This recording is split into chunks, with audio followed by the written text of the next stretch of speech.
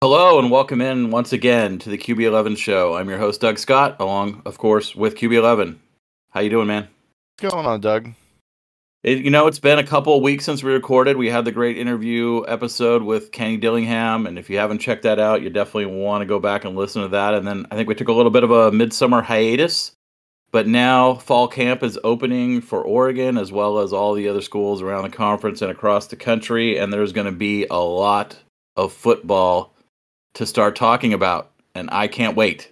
Yeah, I think you should be honest with the listeners, though. You kind of just didn't call in and went on vacation. Wow. You're just throwing me right under that bus right now. Hey, were we recording tonight? Nope. He's out of cell service for 5 days, camping with his family. Like, that matters. All right, but anyways, I'm not bitter. But yeah, I think we have some good things to talk about. We had Oregon Media today, Pac-12 Media Days late last week, some Big Ten Media Day stuff as well. Finally breaking our drought on the recruiting trail with 2 commitments here in the last 3 days, and I think we have 1 or 2 listener questions to get to at the end of the pod too. So you want to start with Oregon Media, since that's the most recent thing from today? Yeah, I think that's a good place to start. Was there anything that really jumped out to you as you listened to the interviews with Lanning and the players? Connection seemed to be the theme of the day. You heard Lanning talk about it. You heard a number of players talk about it, kind of creating a connections internally within the staff, within the teams, within the entire complex and program, and that seemed to be a message that was carried forward by a lot of people that we heard from today. And it's interesting. Every time there's a new season that rolls around, whether it's an old staff or a new staff, particularly with the new staff, I think you kind of get a lot of this, this talk, if you will, about, we're resetting the culture and the team's closer together and football's fun again. And all of those things have been said about a lot of players, not just today. We've certainly heard that a lot today, but also over the last, 6 months or so. And I think the question I have is, is that just talk, or is there something truly behind that is creating a difference in the locker room and in the culture and in the team, community and camaraderie that is different than before? And I don't know the answer to that, and maybe we'll have to wait and find out. But I'm curious what you think about that. Yeah, I love to make fun of the cliches, like, oh, best shape of my life, really bought in, had a good off season. We're having fun playing football again, like all that stuff. And again, that's the cliches that kind of get slung around all countrywide this time of year. Is everyone's excitement is bubbling for the new season. I don't think that we really get to see if those things are true or if they manifest until the team is on the field. But I think it's a good thing to be hearing after watching a team kind of quit on a couple different occasions down the stretch last year, that they're more cued into playing for the guy next to him than maybe they had been in recent years. And I know that this team has a ton of talent, and I know that Coach Lanning has put a lot of emphasis early on in his tenure into building personal relationships, both between members of the team, between staff and the team, and just trying to bring everybody together. And the one thing I'll say, with the tragedy of Spencer Webb's passing and something that happened between our last 2 pods, there's 2 ways that can go. It can be really destructive, and people can struggle with the weight of that kind of loss, or the team can come together and kind of pick everybody up, and it can galvanize the team and it can be exercised in a positive way by playing for him and using that perspective that you really only get when you lose somebody that you care about, that your opportunities to do anything in life are numbered, and you really just have to capture whatever is in front of you. Yeah, I think that was well said, and we heard that from a number of the guys today. You heard Bennett talking about it, and he's wearing number 4 again, which he had worn prior to coming to Oregon, and he talked about that in relation to Spencer. You heard Noah talk about it. You heard some others on the team talking about that, and just realizing, and a little bit too in relation to Flo, Flo and Noah both talking about Flo's injury history, right? And just how, like, football's not guaranteed, tomorrow's not guaranteed, play every play for today. All of those things kind of weave themselves together into the same kind of tapestry of like you said, really creating a focus and a purpose. Yeah, yeah, and there was a few other key themes I think that I took, specifically something that Lanning said, that he said similar things to this in the past, but he's talking about just having overall humility, understanding that you don't know how to do everything in the first time, and you're going to make some mistakes. And I think that, I mean, he even mentioned recruiting, and I think that there might have been some mistakes made on the trail early in this cycle. Not irreparable mistakes, but some things I'm sure that they'd like to have back. And it's just really refreshing to see a coach organizationally talking about the fact that that they understand that not everything is always going to be right and perfect, and that there's going to be humility at the very highest peak of the program to overwatch and to look for course correction if necessary. And that's something I think that was reflected throughout the players as well. Just kind of talking and reflecting on things that happened last year, maybe problems with themselves from a physical and conditioning standpoint last season.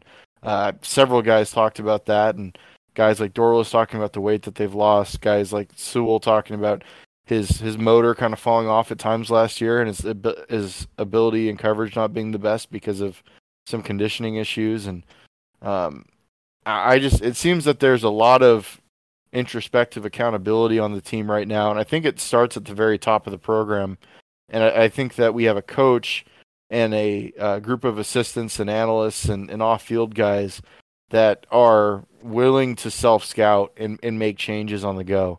And that makes me excited for the future of the program.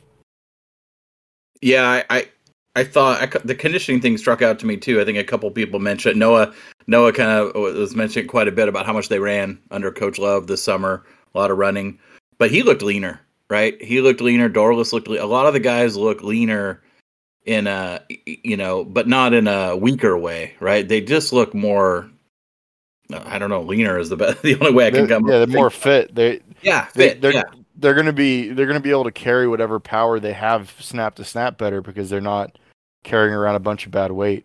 And I think that at times under the last regime there was this kind of guiding principle that bigger was always better, and we were just throwing weight on guys to see the number go up. And I at times it seemed like we were weighing guys down almost. And not getting them to their optimum efficient weight as opposed to just the highest number. And so I'm really interested to see how some of these guys look, because you can lose weight and get better play power just from the fact that you're carrying the weight better, your conditioning is better snap to snap, and so you're not falling off a cliff after two snaps in the run game. So it's gonna be fun. The other thing I noticed, which was a theme specifically among defensive players, was like Brandon Dorlus was basically giggling like a little schoolgirl talking about the new defense. Yeah. And you could see it too with Flo and Sewell. And I mean, I think Bennett's probably the best interview on the entire team based on what I heard today. But one thing that Bennett said, and again, this is one of those things that kind of falls along the lines of, how do we evaluate this until we see them up against adversity? But Bennett flat out said that there was very few leaders on the team last year. And I think that kind of was clear when we played Utah and we got punched in the mouth. And there was some other games where we just really struggled to put our foot down on somebody's neck and end the game. Bennett talking about the fact that there were so many guys stepping up this offseason, and even guys that came in as transfers, and everyone taking on different leadership roles, whether it's a lead by example or a more vocal role. But hearing about guys like Chapman and Coda and guys like Bennett and Triquez and Noah and Justin and Bassa and Dorlus, and just so many guys that have been in the program for a long time now and been around and been in college football that know what winning and losing looks like. I think that this team is going to have a really strong nucleus of leadership. And I think that that's what Lanning and the new staff have been trying to foster.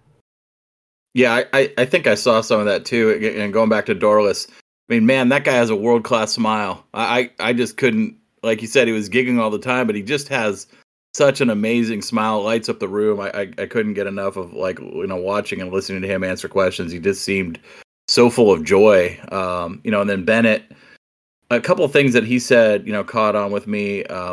One, he said, guys on the team are realizing how talented we are. Energy and momentum are building. I'm paraphrasing here. And then, kind of from a leadership standpoint, and he was asked a question about, how do you kind of help some of the younger guys? And he was saying, like, tell them to go to bed. We don't have school for a month. Get your rest, get your recovery, get your sleep, eat right, hydrate. Camp's a grind, but it's your job. You got to look at it as like your job. This is the time where we. And then another theme, I think both him said, Noah said, I think a couple other, I think even Dan might have said it, is like, we're playing ourselves every week, every day, right? You're competing against yourself. Oregon's playing Oregon, that kind of mentality. Some of that's cliche, but I do think that there's something behind that too, that they're, be the best you can be every day kind of mindset, right? Yeah, and I think that it takes a mature team to really buy into that. And this was a football team that's been really young each of the last 2 years. Wasn't supposed to be as young last year, but just due to the fact that there were so many injuries and so many young guys forced into roles that they probably weren't ready for in an optimum situation. Now there's just so much experience on this team. Like, the offensive line has 7 guys who have started games. That you've got receivers falling out your ears who have played quality snaps. You've got 3 running backs who have all been starters at different points in their careers at different places. You've got tons of tight end talent. It's just a really deep and talented team, and none of these guys that are going to be counted on this year, outside of maybe 1 or 2 guys at defensive back, are being forced into roles that they're not ready for, that they haven't already shown the ability to fulfill. So I just get the sense that this team is building some swagger and they have some confidence about them. And I think the fact that, like you had referenced with Bennett, he's talking about, like, well, if Coach Lanning and Coach Lupoi, who have coached 4 number 1 defenses in the last 5 cycles, are telling us that we can do this, they know what it looks like, and it's given the kids confidence. And I think that that the giddiness you see with Dorlus and the excitement that Flo and Sewell and Bennett are kind of espousing about the new scheme and the way things that are trending on the defensive side of the ball, I think that we will see that manifest itself on the field. I don't see how it doesn't. Yeah, I agree. The other thing, that came across clear to me in the 15 minutes of interview time with Noah that I watched was there is a hunger there to get on the field and right what they feel was a wrong at the end of last season. The way their season ended, losing 3 out of 4, twice to Utah, you could tell he was holding back in what he felt and what he said, about how the team and how he feels about the way last season ended, and they're not satisfied with their performance, and they know they feel like they have a lot more to prove, from that, and that you see that motivation, I think, and it really came across in Noah's interview quite well. Yeah, because he's not a particularly talkative guy. But when he was asked about the Utah games and the Oklahoma game to end the year, there was definitely a little bit of a different vibe. And the funniest part of the whole thing to me was the very end, the last question of Justin Flo's interview, kind of asking him about his energy, and he just was talking about it. He's like, we played Georgia week 1, like they carry themselves on the field a certain way. He's like, we got to match and exceed that energy. And you could see in his eyes, like, it was just like the switch flipped in that moment. And he was looking at the reporter, and the reporter just kind of backed up. Which was so funny because the rest of the interview, he was pretty subdued, right? Like, yeah, I've seen, like, Justin Flo in practice, and some of those clips of him just being that kind of intensity and kind of like a maniac almost. And in that interview, for the most part, he was pretty subdued. He was pretty casual, kind of low. And I wouldn't say low energy, but low intensity. And then, like you said, that flip just switched. And you're like, oh, that's the guy. Yeah. Well, I mean, like I saw him in a spring practice in 2021. Thankfully, before they canceled the season, and it was just like, good Lord Almighty, this guy is. or no, it was a fall practice before last season when he was still healthy, and like that guy plays with an energy. Like at first you watch him play and it's like, oh, this seems a little bit manufactured. Like, oh, this is just shit for show. And then you watch him play for sustained snaps and it's like, wait, hold on, this is a practice, and this guy is playing like it's the Super Bowl every snap. Like there is a certain, he just loves ball. Like he just loves to play ball, and it makes it fun to watch. And you can tell that like his teammates know it's authentic too when you hear them talking about it. And it I believe it was Doros said, he's like the spirit animal of the defense. Like it, and this also ties into something that Lanning said today. He said we want to keep guys safe and we want to practice smart, but football needs to be played a certain way. And it was almost like a respect for the game type of thing. Like you play if you're going to play football at the University of Oregon, you're going to play it a certain way, and you can't simulate that without having contact. Yeah. And I want to see us become that physical team, because Mario talked about it in press conference after press conference, but there were a lot of times where we were just soft and we got ran over. And so yeah, we were physical at times, but not at other. Yeah, there was a real up and down to that. There was a lack of consistency. There was no identity of physicality. It was, we could turn it on and turn it off. I think we'll talk in a little bit about kind of expectations for camp and whatnot. But one other thing I wanted to touch on, you mentioned the transfers earlier, and two things that stuck out to me about the transfers that we brought in, over the course of from last season to this, that I think are really telling. And Lanning mentioned, that they wanted to bring in guys who could, improve the team, right? And of course, every coach is going to say that. But two things strike me as I was going through the transfer list, a couple of months back. I remarked on this is, I think almost all of the transfers that came into Oregon, maybe one or two, certainly one exception, maybe a second one, are from Power 5 programs, right? They're players who are coming from other Power 5 programs playing at the same level, right? It's not a bunch of guys moving up from G5 or FCS. It's Power 5 to Power 5 transfers almost across the board. And in most cases from upper tier, upper half Power 5 programs, right? We got guys from Nebraska, we got guys from Auburn, we got guys from Texas A&M. So we're not talking about the lower part of the Power 5. We're talking about the middle and upper tiers of the Power 5. And I think the second thing that stuck out to me too is they're experienced, right? That we're not talking about guys who went somewhere, sat a year and then transferred. We're talking about guys who are fourth year guys, fifth year guys who've either been in a program a long time, played a lot of football. That experience and leadership, I think, like you said earlier, really adds something to this team that maybe the team needed. Yeah, well, I just think like I'm looking through our list of transfers right now, and I mean, obviously, Bo being a 3-year starter in the SEC, Taimani's started and played a ton of snaps at Washington since he was a freshman. Gonzalez started as a true freshman at Colorado. Jordan Riley and Casey Rogers have both been getting real quality reps in the Big Ten West on the defensive line for 2 or 3 years each. Marquise Irving started as a true freshman at running back after Muhammad Ibrahim's injury last year at Minnesota. Caleb Chapman has had he had a 200-yard game against Florida 2 years ago in College Station in an important SEC game. Chase Cotto obviously has been a multi-year starter at UCLA.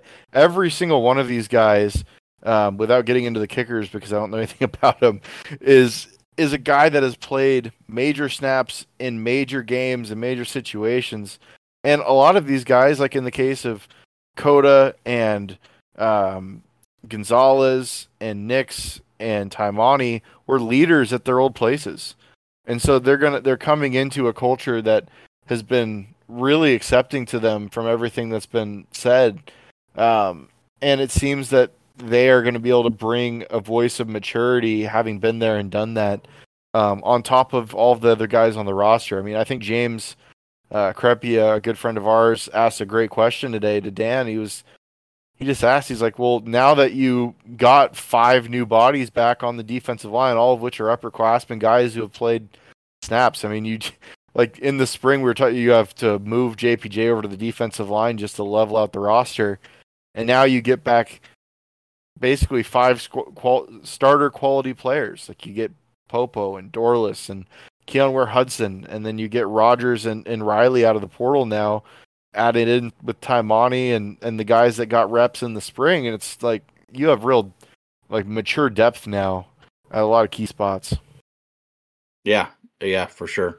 I think that will be. I think that'll be key. I'm really, and I think we're kind of transitioning now into maybe fall camp storylines, but I really think this defense is poised to make a pretty incredible jump in consistency and performance, if you will, year over year from last year for a variety of reasons that we've touched on.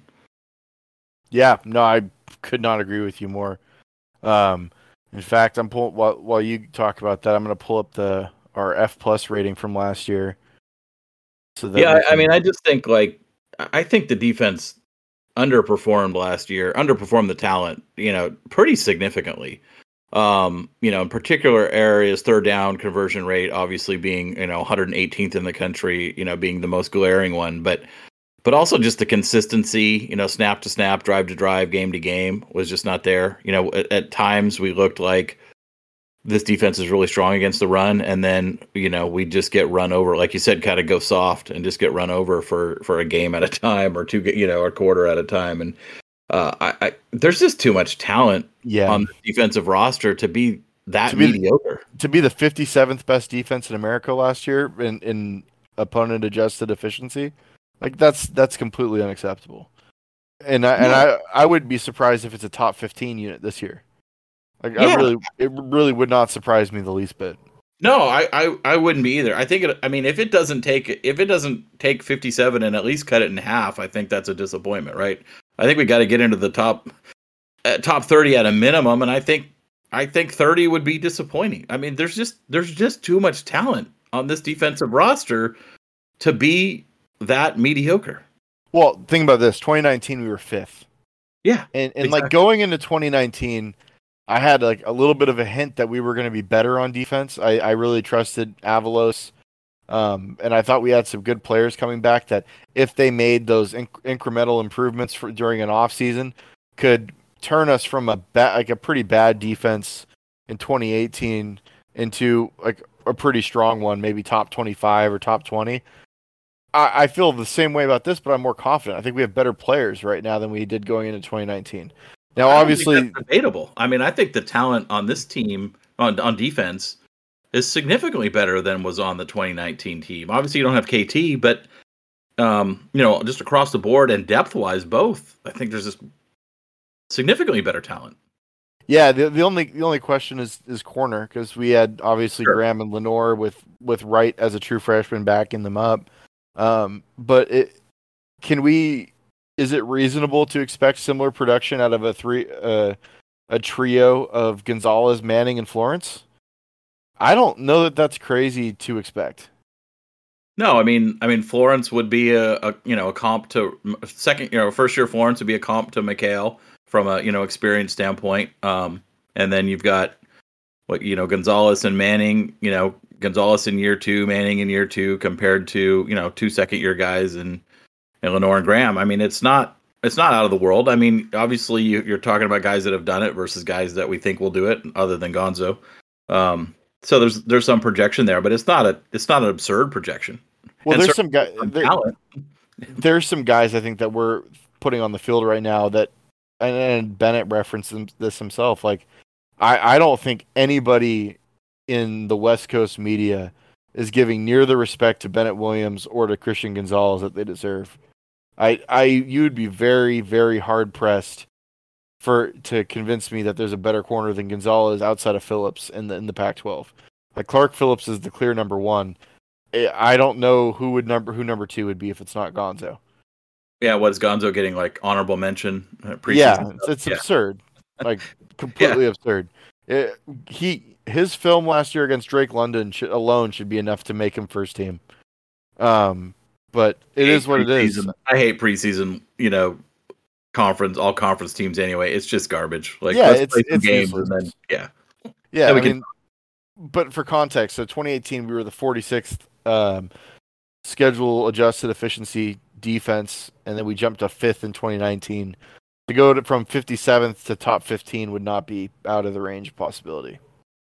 No, and I think if that happens, you're looking at, what could be a really special year. I mean, look at it this way. We were the 16th best offense in America last year without being able to throw the ball more than 10 yards downfield. So if and I would it's the same exact offensive line with a better quarterback and better skill talent. So if we don't improve on that number, I think it would be pretty disappointing.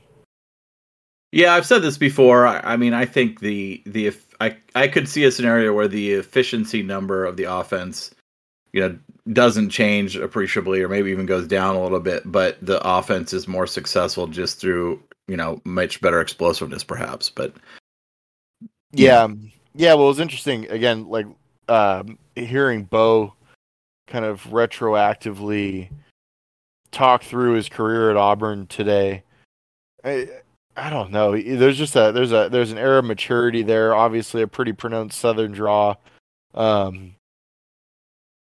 I think he is very calm going into the season. In some of the ways that I think myself and other people kind of thought that Justin Herbert maybe played tight because some of the pressure of being a legacy local kid. I think it's going to be somewhat freeing for Bo Nix to be out here on the West Coast by himself. Not have to deal with any of that stuff. Like he's no longer the second generation Auburn quarterback that's supposed to save the program. He's just the Oregon quarterback surrounded by gobs and gobs of talent who needs to operate in offense. Yeah, I do think that there's a very real possibility there's something to that. And like you said, he's going to be playing behind a really veteran, high quality. Probably, I mean, I'd say it's almost certainly the best offensive line in the conference. And he's going to be going up against defenses that are not nearly as threatening as the ones he's faced. Yeah, he made a comment today about playing Georgia. He's like you can't let. He's like if you can be explosive on offense and get ahead with the defensive scheme we run, it's really really hard on opposing quarterbacks. And he goes into how he can attest to that from playing against Georgia each of the last 3 years and just getting teed off on, just getting every blitz in the book thrown at him for 3 quarters because they're down by 21. Yeah, and I think, whatever happens in the Georgia game, I know this is probably asking a lot, but, it's probably one of those situations where hopefully people don't get too high or too low or draw too many conclusions off of one game, the first game of the year. But we'll get to that when we get to Georgia week. But I think that's important to have perspective around that one game. Yeah, certainly it sets the tone to start the season, but it's not a make or break game for the whole season. And if the Ducks were to lose, it doesn't mean their season's a disaster. I mean, there's 11 more games to play, and there's a lot to play for. Yeah, and I'm not ready to concede it either. No, me neither. They're really talented. They're by far the best team on our schedule. There's really no one close. This is how I'll feel about that game. It's kind of similar to Auburn in 2019. I knew we had a good offensive line returning. I knew that Sewell was going to take another step, but I wanted to see us show it against a team with a front like what Auburn had in 2019 when they had Derek Brown and all of these guys, right? And for us to go out there and literally pants them for the first 3 quarters of that game and to really execute at a high level from a competitive standpoint, from a toughness standpoint, from a physicality standpoint, that's what I want to see from us in the Georgia game. If we lose but we look good, I'm gonna walk out of that game feeling really, really comfortable with where we sit going forward. But if we look soft and we quit and we show some of the culture cracks that we showed last year, that's going to be a problem. Yeah, no, I would agree with that. I'd say that. I think you said that really well. It's very similar to the Ohio State situation last year, right? And I know we've drawn that parallel a time or two, but half the guys on this team or more were in that Ohio Stadium last year playing that game, and so it's a similar approach, right? You're going on the road, you're playing a top 5 opponent. The world's against you. And one of the players today, mentioned, I think it might have been Bennett, mentioned that they're treating it like a road game, right? Like this is a road game for us. And that mindset, I think, is the right mindset to have, right? No, it was Bo. said, like, treat Georgia game like a road game, so come into it with that mentality. And I think that's a healthy mentality, to approach this game. And, I think there's some teams get galvanized when they go on the road, right, against a good opponent. They just kind of have this, it's us against the world mentality. And I think that's a way to approach that game. And the guys have that experience from last year in Ohio to say, hey, look, we can do this. We did it last year. We can do it again. And I think that could help. Yeah, I mean, and a lot of teams say this, and it's like more about the like Rudy, if you believe you can do anything type deal. To me, it's like we've got the players to play, and so I need to see him perform at that level and see him rise to that occasion. But there's no reason that the talent that's on this roster shouldn't be competitive. That we shouldn't be able to line up and play football with them. They're not deities, and so this isn't like an Oregon State fan talking about going into the horseshoe and winning, like, and then getting blown out by 50. This is a talented football team, and they should be well coached. And I think that we've got a lot of the right pieces in order to be competitive in that game. It's just a matter of like, show it to me. Like, I need to see how that game looks and sounds. So as we get into, I think, the Ducks open practice on Friday, and obviously we're going to have a good solid 4 weeks of camp material coming out, and a lot to talk about over the next few weeks of podcasts. What are some of the things you're kind of looking for in fall camp? What are some of the storylines you're interested in following along, and things you want to see kind of reported out? Yeah, the corner 2 spot, whether it's Manning and Florence or whoever competes, I'd love to hear a fourth name get added into that cornerback mix as a guy that's like showing out and proving to be a guy that's worthy of quality snaps in real time. I think that to me is that if I heard that Florence and Manning were really having a great battle for the number 2 spot, and Dickerson or Tucker were like both really turning a corner and starting to become guys that we might be able to depend on in conference play, that would give me a lot more confidence about this team in our season projection.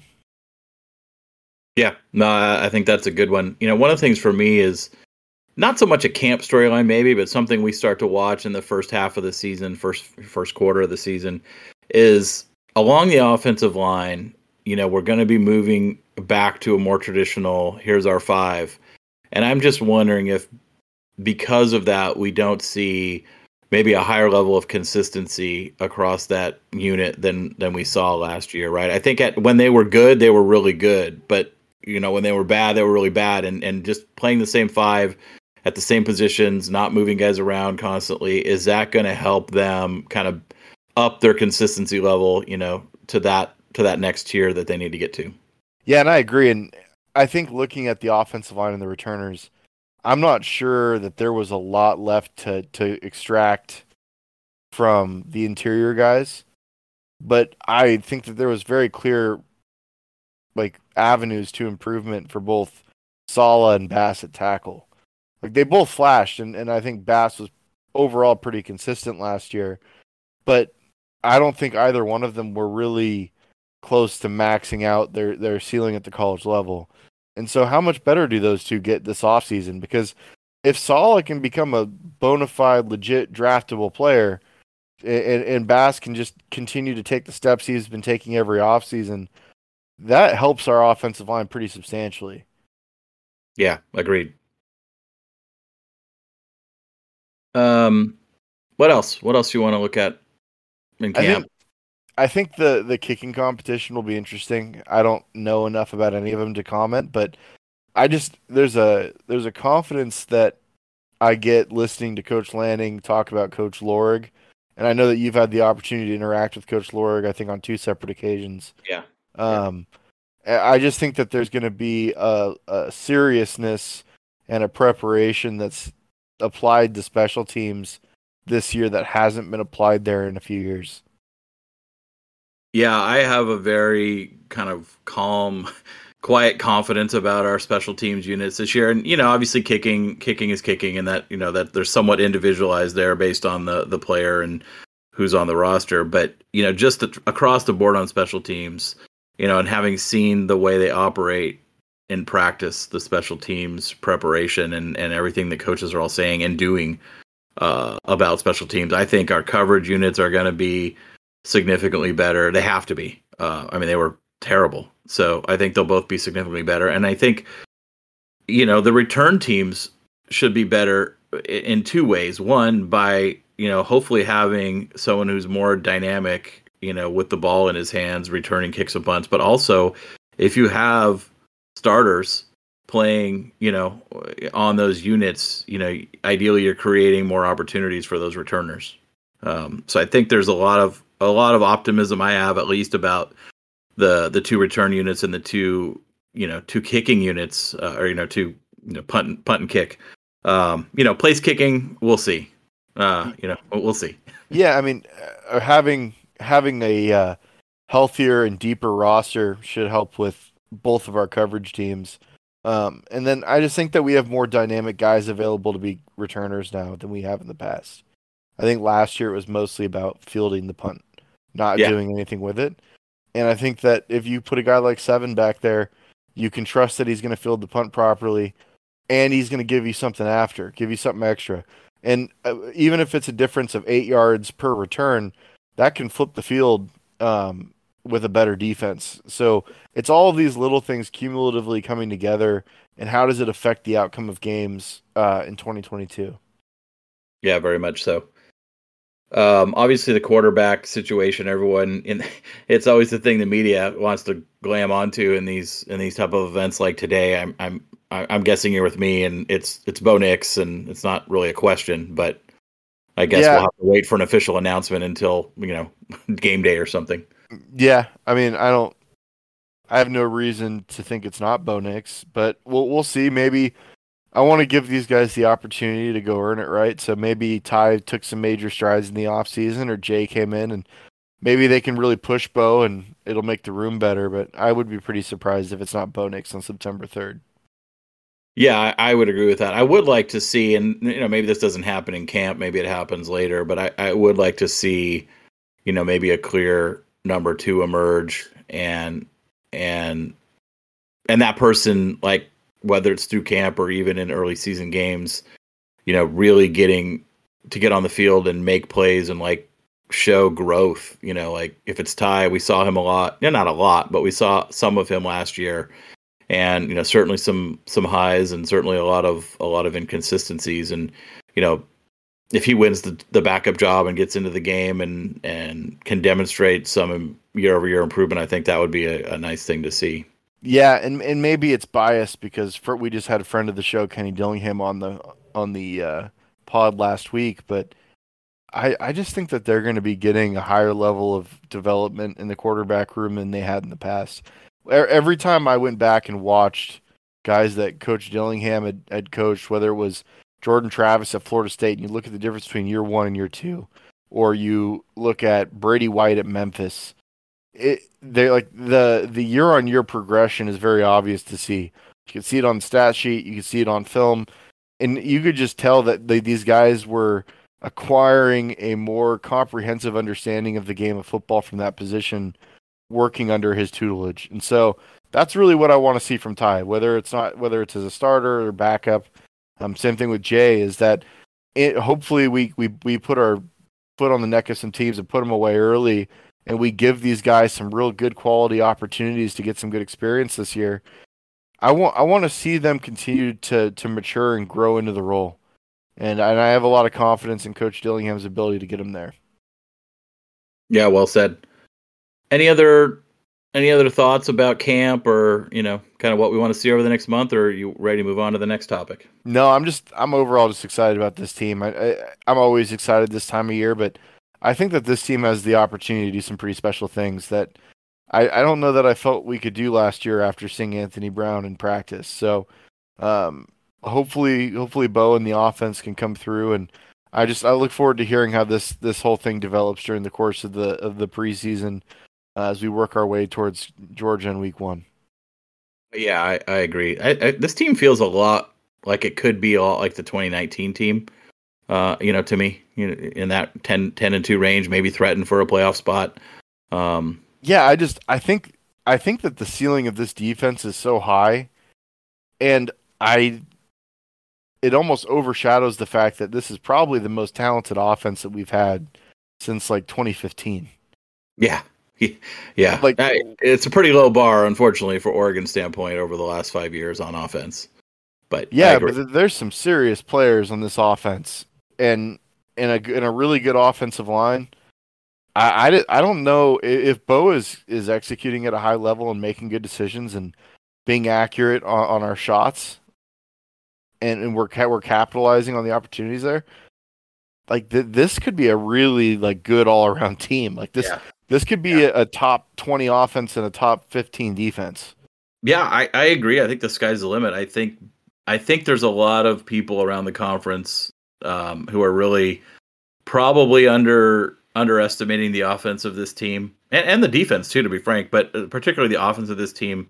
I think partly because they have a thought about Bo's what he is at Auburn, but also the skill talent on this team. Let's be frank, there's a ton of talent, but there's not a lot of experience there. So I think it's typically with your conference media folks, right? Nobody really knows anybody until a year after they do something.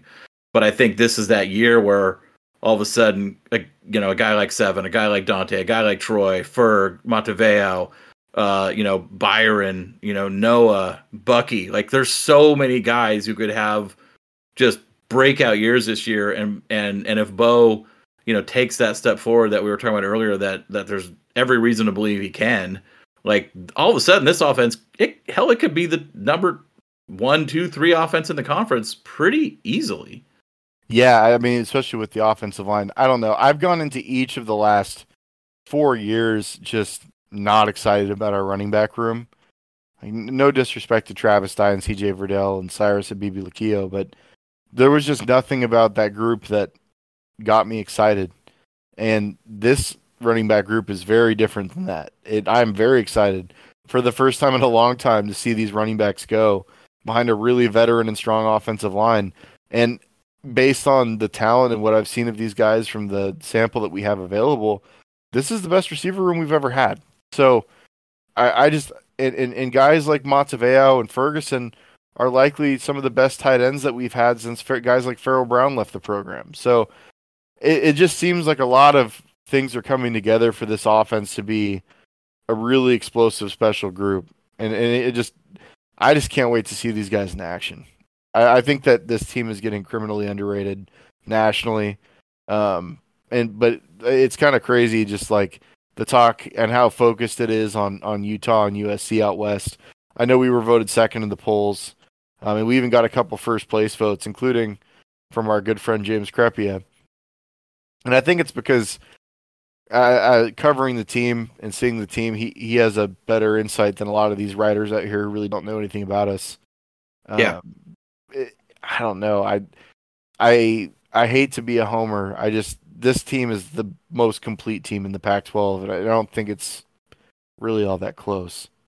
Yeah, I tend to find that the Pac-12 media polls every year tend to be about 1 year behind reality, right? So they're always a year late to the party on a team that's on the rise, and a year late to the party on a team that's on the descent. And so, 100%. I think we're seeing that play out. I think it was interesting. We did get a couple first place votes and finished second in the poll overall.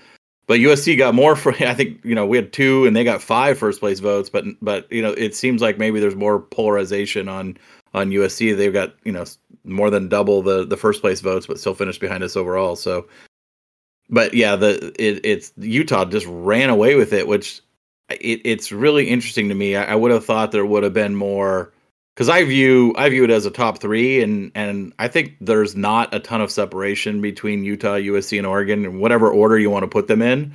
I think that the separation is not great. But the poll came out with a pretty drastic separation between Utah and then USC and Oregon, which is a bit surprising to me. Well, if things come together for all 3 teams, Oregon's the team that stands to separate from the other 2 the most. Yeah. If everything bounces the right way, guys stay healthy, everybody on every team takes the incremental steps and gets a little bit better that they need to do in order for that team to take the next step. I think that Oregon has the highest ceiling of those 3 teams. I think it's the most complete roster. I would agree with that. You want to move on to some recruiting talk? Yeah, I think we can wrap this podcast up with some recruiting talk here. All right. So, a little bit of a quiet July for Oregon. They picked up, obviously, five-star quarterback Dante Moore back right around the 4th of July, a little bit after, and that was obviously a huge get. And we talked about that on a previous pod. But then, we're kind of maybe expecting to see a run of commits. Didn't really materialize, and for whatever reason. But now here this week, the Ducks did pick up two new commits on the defensive line. So Tosh and Tony Tuioti putting in work there. So, first of all, let's talk a little bit about Terrence Green, 6'5" D lineman out of Texas, 4-star on the composite, and picked Oregon over Michigan State, Auburn, Baylor, and some others. Tell me what you think about Terrence. Yeah, I mean, the Terrence Green one's big. You beat out Texas in state school. You beat out Michigan State with Mel Tucker. Miami obviously was a pretty big factor in that recruitment as well. Took an official out there. USC Terrence, also. Yeah, USC as well. Terrence Green is he's the closest thing to a Buckner or Armstead that we've recruited since then. And I don't mean that to say that he's going to be a future first-round pick and one of the highest-paid defensive linemen in the league and a multi-time All-Pro like Buckner is and it's continuing to be. But from a profile standpoint, as a guy who's legitimately like 6'5" plus on the tape, and he's 270 pounds probably right now, he's just got an enormous frame. In the same way that Buckner did at the same stage where like you see the muscle bellies, you see the big broad shoulders and the wide joints, and you see how he's built, and he's not built like a linear lean guy. But he just hasn't really started to fill out yet. He's probably not even eating close to enough or lifting close to enough. And he just strikes me as a guy who you get into a college program and he fills that frame out, and he turns into the prototype for what this defense calls for as that like 4-eye-5 technique defensive end in their base defense. And so I'm really, really excited about the prospects of having a guy with this kind of length who's a really good athlete. He gets asked to play in this weird 2-point stance in high school, which is completely ridiculous, but you still see the ability to bend and keep guys off his feet, the burst to close, the length and the power. It's like when this guy actually grows into his body and gains that kind of mastery over his own body control, and he becomes stronger and gets some good coaching and coming out of a 3-point stance with good leverage and just utilizing all of these God-given talents, these natural tools and traits that he has. He just has such ridiculous upside. I mean, I've been all aboard the Terrence Green train since we offered back in like March or February. And this to me is a much larger commitment than the ranking would otherwise indicate. I think that Terrence Green is an extremely important player. We need to continue to stack these types of body types if we're going to be a nationally competitive program. Yeah, no, I that's great stuff. I'm really excited about. I'm not a player evaluator, as I always say, but I am really excited about Green's just physical profile and the tools that he brings to the table. I think, like you said, it's the body type, it's the physical attributes that especially in this defense now, we need to continue. Yeah, I mean, you're going to have a 6'5.5" kid who's going to be probably 295, 300 pounds, who is going to be able to express athleticism even better at that heavier weight, because he's going to have better core strength and overall like physical prowess. He's going to have control over his body because he's going to actually be strong.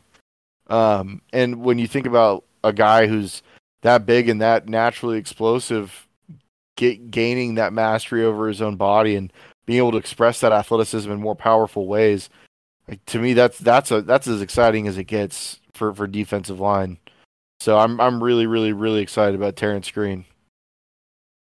So let's talk a little bit about Mikael Gardner. So he, I believe, just committed today to Oregon out of Liberty High School in Peoria, Arizona. Another defensive lineman, a little shorter stature, 6'2.5", 275. What say you about Mr. Gardner? Yeah, so like the only question I have about Gardner is how long are his arms? And apparently Biggins was reading my mind because he goes on Oregon 247 and talks about how he has like very uniquely long arms for his physical profile because that's the problem, right? Like if you're going to be playing out as a 4-eye and you're going to be asked to play two gap defense on base downs, you're going to need to be able to keep big long tackles at bay, which means that you're going to have to be able to joust with them and have that length that we've talked about on several podcasts. And so with that being my only question and that getting abruptly answered by the fact that shoot, I mean, a bunch of tight front defenses like Wisconsin, like Oregon, like Texas, like Michigan were recruiting him, kind of it makes it very clear that that obviously wasn't a problem for any of these massive programs. This is a big win to steal him from Michigan. Michigan made a really, really hard push and actually had recouped the lead and kind of been looking like to be the favorite for a while. And Coach Tuioti and Coach Tosh Lupoi really did a good job of recruiting him down the stretch. But yeah, this is a guy that reminds me more of Brandon Dorlus, just in profile. Probably 6'3", 280, long arms, but he's got really, really good initial quickness and get off. This is a guy that I project to have a lot more impact as an interior pass rusher. He's going to be able to move around, play a bunch of different shades and techniques, and he's going to be a mismatch because of quickness. And if he really does have like 33, 34-inch arms to go with that quickness in the frame, because he isn't as long as Green, but he's got a big bubble, big lower half. He's got big muscle bellies as well. He's just got a big frame. So you're talking about a kid that's going to be playing at a lean 290 pounds, and if he can continue to improve from a technical standpoint, and help kind of accentuate the physical traits that he has that make him such a unique interior pass rusher, he's got a really, really high ceiling. Like I understand that both these guys are, I think Green's a like low to mid 4-star and Gardner's a high 3-star. These are two guys that the staff has identified really, really early on in the process back in January and February, and have been recruiting hard against other big programs since. And so I think the skill set is a little undervalued by some of the rating systems with Gardner. If he can be 90% of what I think Brandon Dorlus is going to give us this year, Gardner's a slam dunk. So Yeah. I'm really, really excited about this pairing of defensive linemen. Throw these guys in with Tavita Pomee, and then you have room for one or two more in a situation where it seems like Oregon is really high on Amari Washington's list, and I think that Amari Washington would be the best guy in this group. So kind of tells you how I feel about Amari Washington. I think he's the best defensive lineman on the West Coast. I don't think it's particularly close, and I think he's one of the better guys nationally. So if you can grab Amari Washington and you've got one spot left to play with, just shoot for the stars and try to make a run at either Mateo Uigalele or David Hicks. Yeah, I think something you said earlier about, when we're talking about Green, about the best, linemen we had recruited, interior and defensive linemen we recruited, over the last, 5, 6, 7 years. You look at this class and the way the defensive line class is starting to come together with the guys you mentioned in Washington, if he were to jump into the fold, and then, maybe one or two of those other guys, like, I mean, that haul would certainly be the best defensive line class we would have signed in, I don't know, ever, as a whole, right? Or certainly in as long as I've been following things this closely. And it really, I think, underscores,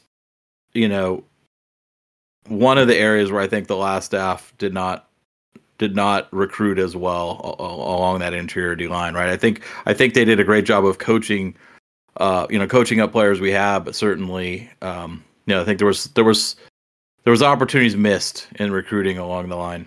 Yeah. I mean, winning a battle for a guy like Amari Washington, his top three is us, LSU, and Oklahoma, with Ohio State trying to fight back into that group.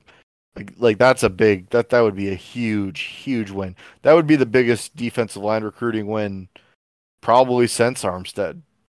I'm trying to think of who else has been that highly regarded that's come to Oregon. We've done a good job with some evaluations on guys like Popo and Dorlus and Keon Ware Hudson, but this would be a certain upgrade in profile, and I think it kind of answers. We got one listener question, and it was a do I think that we're going to recruit better or worse on the D line with the staff? I think while edge has not gone to plan to this point, and hopefully they can get that rectified, the interior defensive line recruiting under this staff already is, I think, pretty considerably improved over what we have become accustomed to recently. And again, I liked a lot of the guys that the last staff had taken. I think a lot of those guys on our roster, guys like Keanu Williams, Mikhail Afaisi, are going to be guys that play substantial roles for us either this year or next. But I think that the profile is being upgraded with guys like Amari Washington and Michael Gardner and Terrence Green and Tavita Pomey. Like this is a group that sets us up in the trenches to be really, really good for the foreseeable future.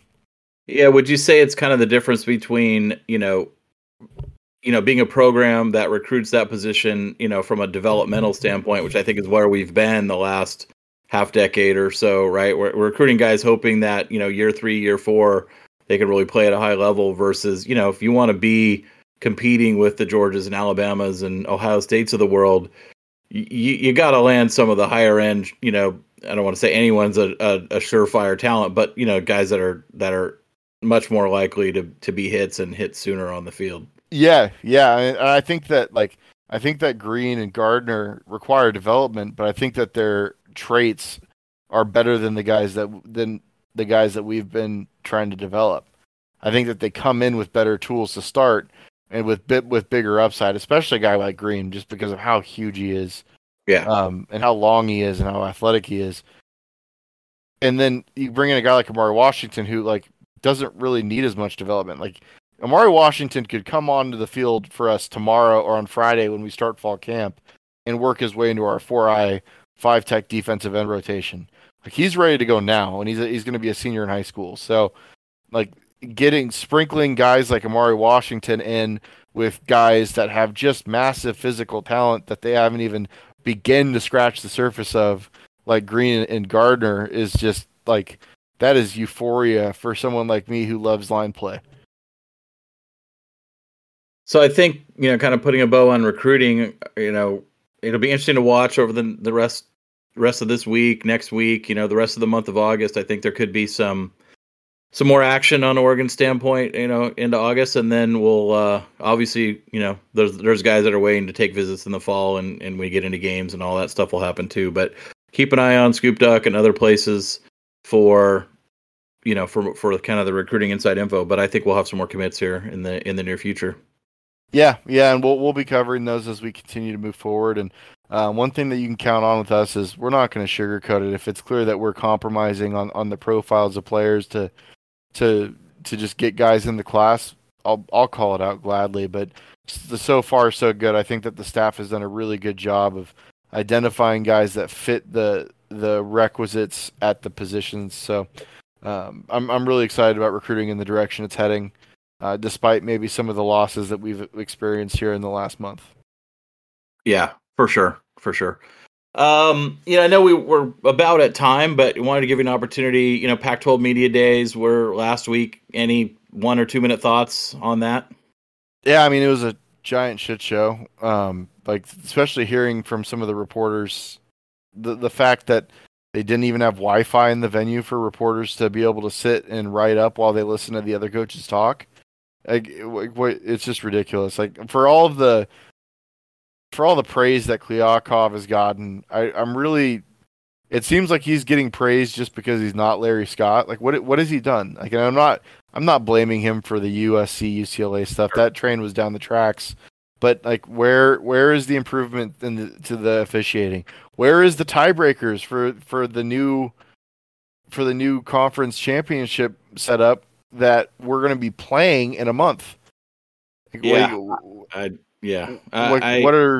is actually being done? Because everyone is talking about how much they like George and how George is such a great guy and how things are so much better.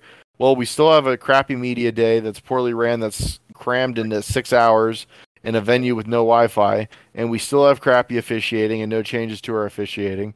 And yeah, I don't know. I'm not seeing the labors or the fruits of all of this work that George is supposedly doing.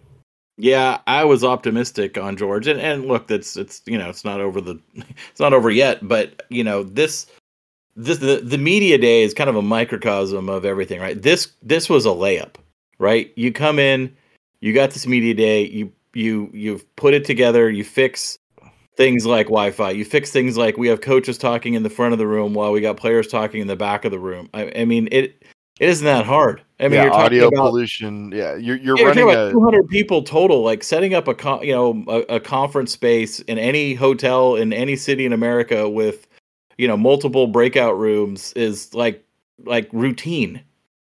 This should not have been hard, and no, it he just shouldn't. fumbled the ball. Yeah, And it's such a visible thing that you could get some easy, quick wins out of from the media, right? And then that reporting, like the media would all be going like, "Oh man, media day was the best one we've had in years."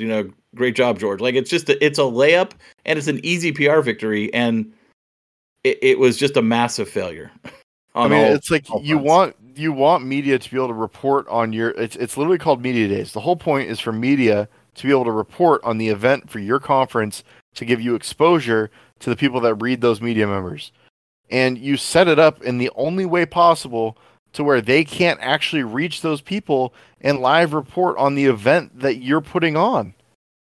Yeah, it's mind-boggling. Like I Any would thoughts get on fired if I was that incompetent. Like I wouldn't have a job. any thoughts on George's comments? He took some shots at the Big 12. Obviously, the media deal, realignments, the elephant in the room. No, not really. I agree with Andy Staples. He just seems like a guy who's ready to lash out. I get it. It's frustrating. He stepped into a job and he's really not getting the opportunity to do the job at a high level because it was already falling apart before he even was offered the job. So, Yeah, I don't yeah, know. I still feel bad for him. But I just think that there's things that he could have done proactively to still improve what's going on without without all of this.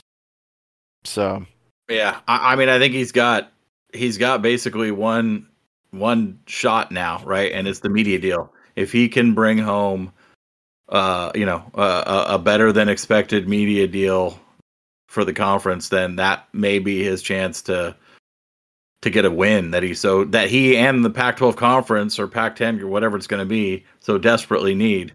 Um, and it may be too little, too late anyway. But I think that's his only shot right now. yeah, no, I don't disagree with you. He'll be fine. I'm not losing any sleep over George Klyakov's future employment No, situation. yeah, he's going He's to land on his feet wherever, yeah, whatever he's happens. far more rich and qualified than I'll ever be, so he'll be just okay. All right. Well, I think that pretty much wraps up this episode. I think looking ahead, obviously we're going to have a lot of content to talk about over the next month with training camps being open, not just at Oregon, but around the Pac-12 and around the country. And we can start covering some of those storylines, around the conference and around the country as we get through the next month. But also, I think we got some pretty interesting and exciting and diverse, topic guests coming up too. So stay tuned for that. I think we have some cool stuff to talk about. So you'll want to listen. Yeah, absolutely. Thank you guys for being patient with us, and we're gonna get back here as the season gets ramped up and started on a weekly schedule and try to find a way to get two podcasts in a week. One following game day, probably that will be released sometime on Sunday, going over the game, and then a later podcast in the week, kind of recapping a little bit more and preparing for the following. So we're gonna probably hone in a little bit more on Oregon as the season gets going here, but still want to cover some large national stories as well. All right, QB, thanks. It's been a pleasure. I'm glad we're back at it. I look forward to next week already. Yep, me too. See you, Doug.